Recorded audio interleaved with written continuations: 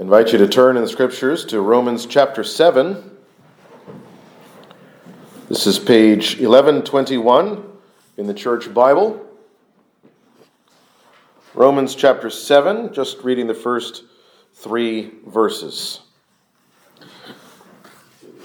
Hear now God's holy, inspired, and infallible Word of God.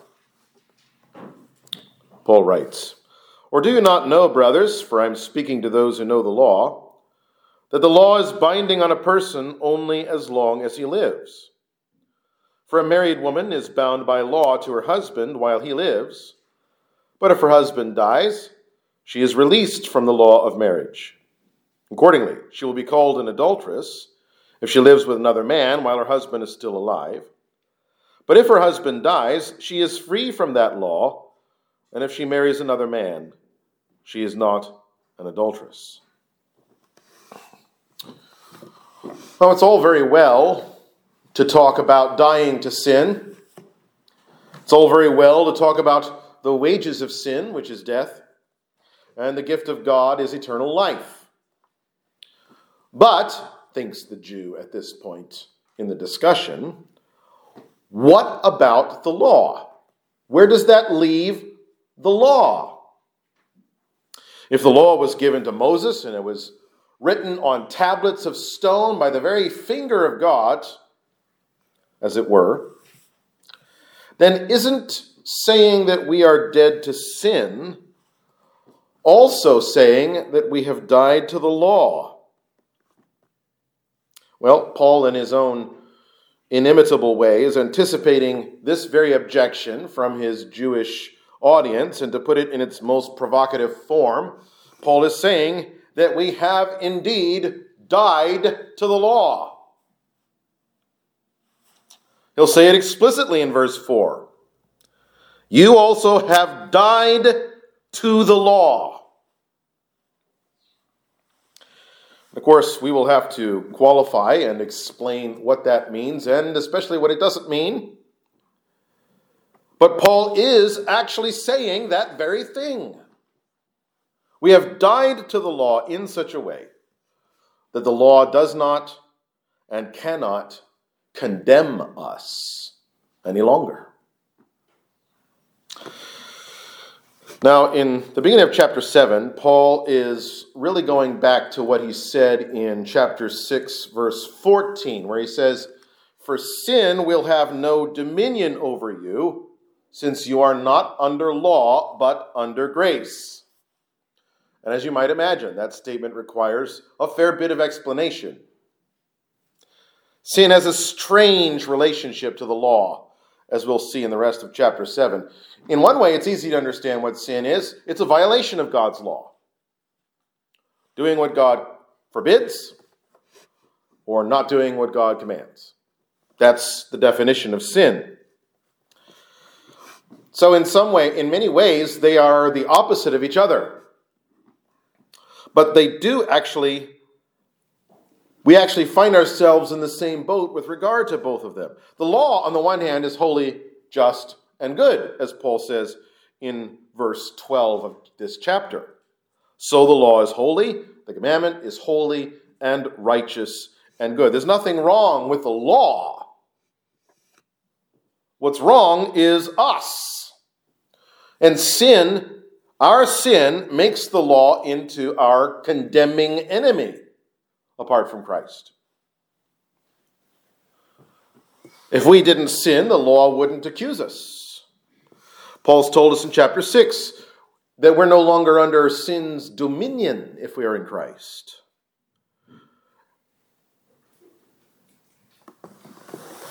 In chapter 7, Paul's going to tell us that we're no longer under the law's dominion with regard to condemnation either. The law no longer defines our relationship to God. It's not the most basic thing in terms of our relationship to God.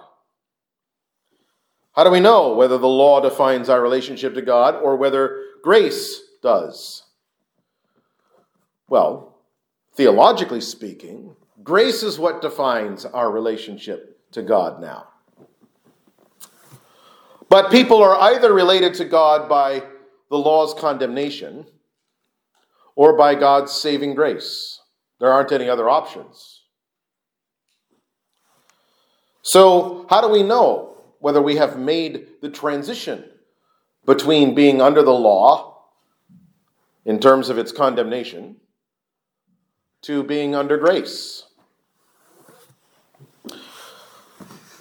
A guy named Ray Stedman helps us out here with 4 markers that indicate the status of those who are still under the law's condemnation. And they're not comprehensive, they're only suggestive, but they are helpful. First, we're proud of our achievements. We might think that our achievements mean that we have measured up to the right standard. But what is usually happening if we're exhibiting pride of achievements is that it's a mask to keep people from seeing our failures. Secondly, we're overly critical of others. This is often merely a diversionary tactic designed to keep people from seeing our failures. Thirdly, the reverse of boasting is the reluctance to admit our own failures. James Boyce says something quite profound about this. He says that if we were not under the law but under grace, then we would not deny breaking a standard, the validity of which, as condemning, we do not recognize. In other words, if we're under grace and the law no longer has that kind of dominion over us, we will not care whether others notice our failures or not. Fourthly, if we suffer from depression, discouragement, defeat, that can be a sign that we're still under law and not under grace. Well, if someone is still under the law, what's the solution? The solution is startling. Paul says the solution is death. Death is the solution. Now, he's not talking about physical death here, of course. Still less of suicide. He's talking about dying to sin and therefore also dying to the law's dominion. And by law's dominion here, again, we mean the law's condemning power, or if you want to put it in theological terms, the law as the covenant of works. That's the point of the illustration that Paul's using here about marriage. The illustration is simplicity itself, if you consider it by itself. But applying it in the middle of Paul's argument is not simple at all. But let's start with the simple.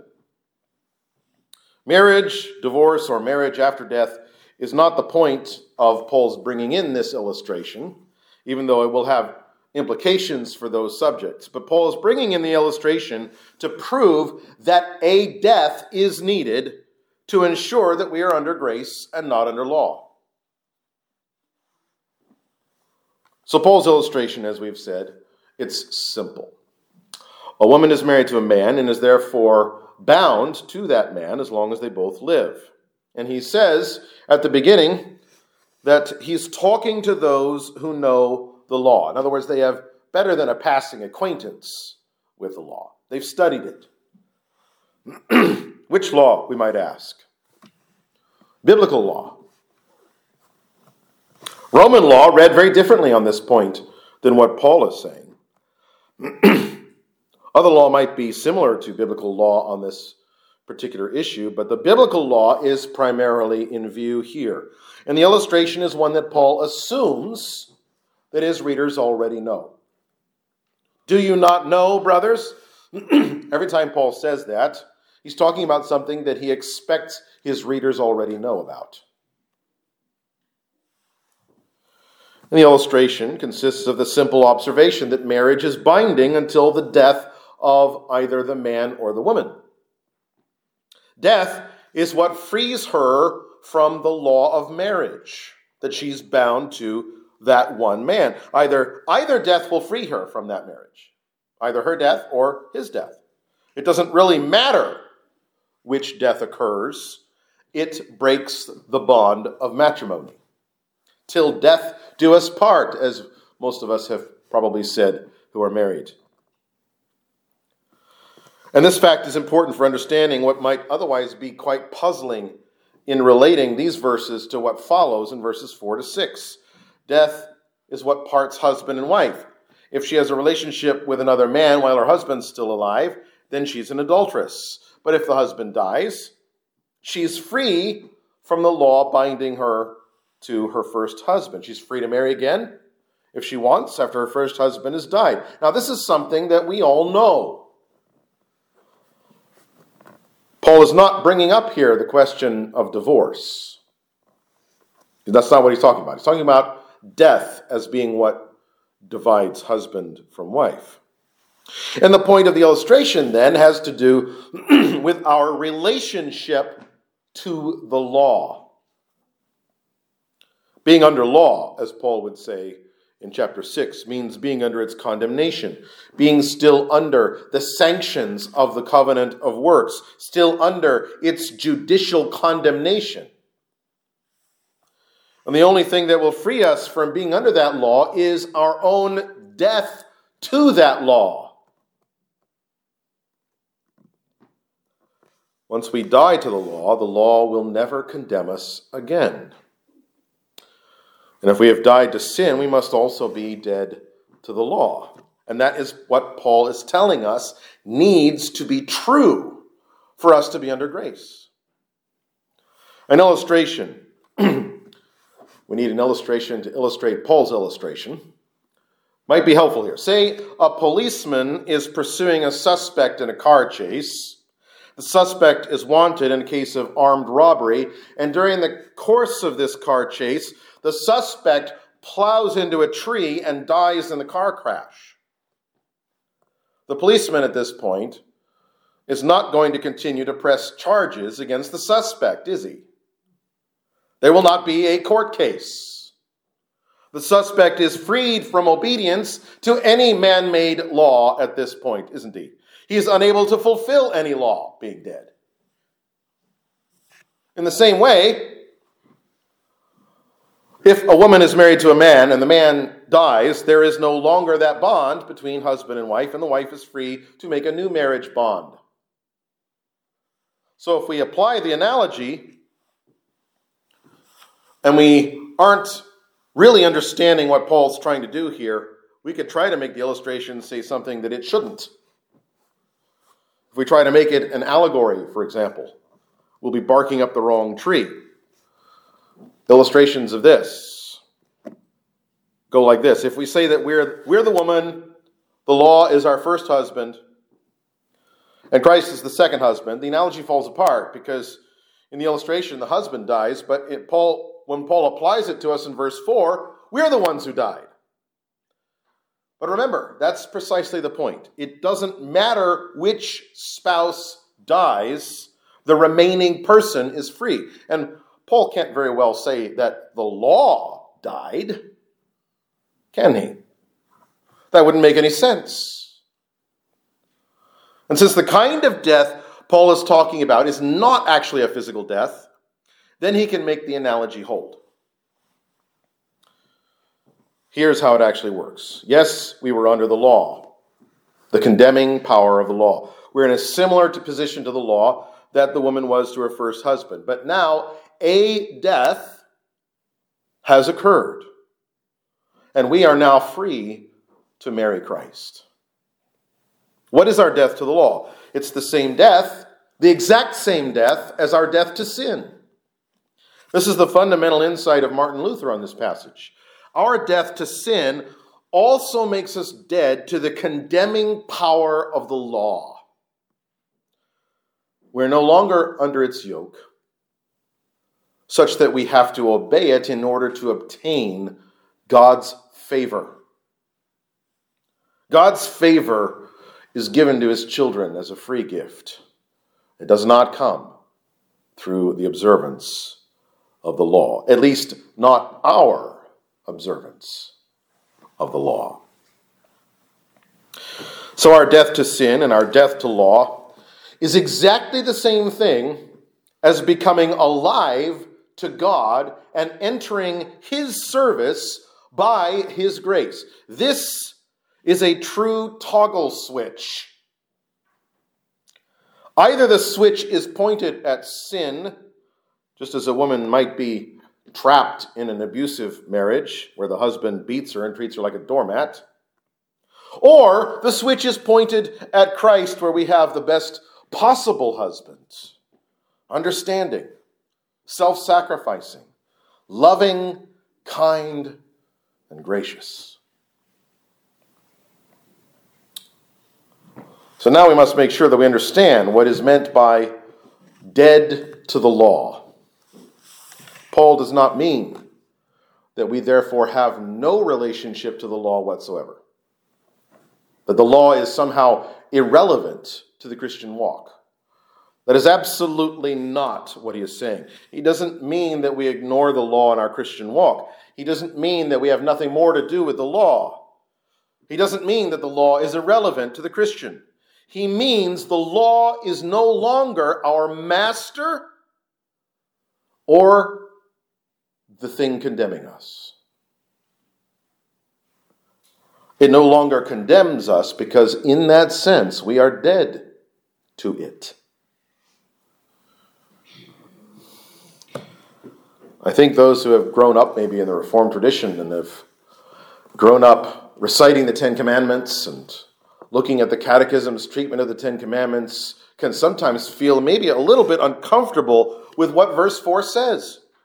You also have died to the law.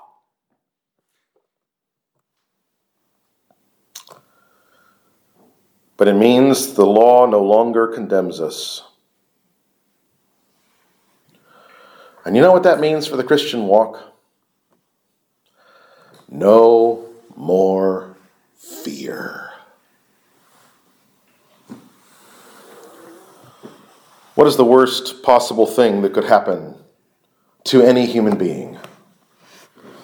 Well, it's being judged by the law, found to be guilty, and thrown into hell for all eternity. That is the worst thing. And that worst thing for the person that God lays hold of by his grace is no longer possible. It's off the table. So if the worst possible thing is now gone, why would we need to fear anything else? It also means that the person under grace has the following four characteristics. The opposite of what we saw was characterizing the person still under law. The person under grace has these characteristics. These are suggestive, not comprehensive. They give God the glory for any achievements. We don't sing our own praises. Instead, we know God gave us everything we have. Everything. It's all a gift. What do we have, Paul would say in other places? What do we have that we did not receive? Is there anything at all? It's a rhetorical question, the answer to which is no, of course not. There's nothing we have that we did not receive. 2, we build up other people. And we're not jealous when somebody else does well.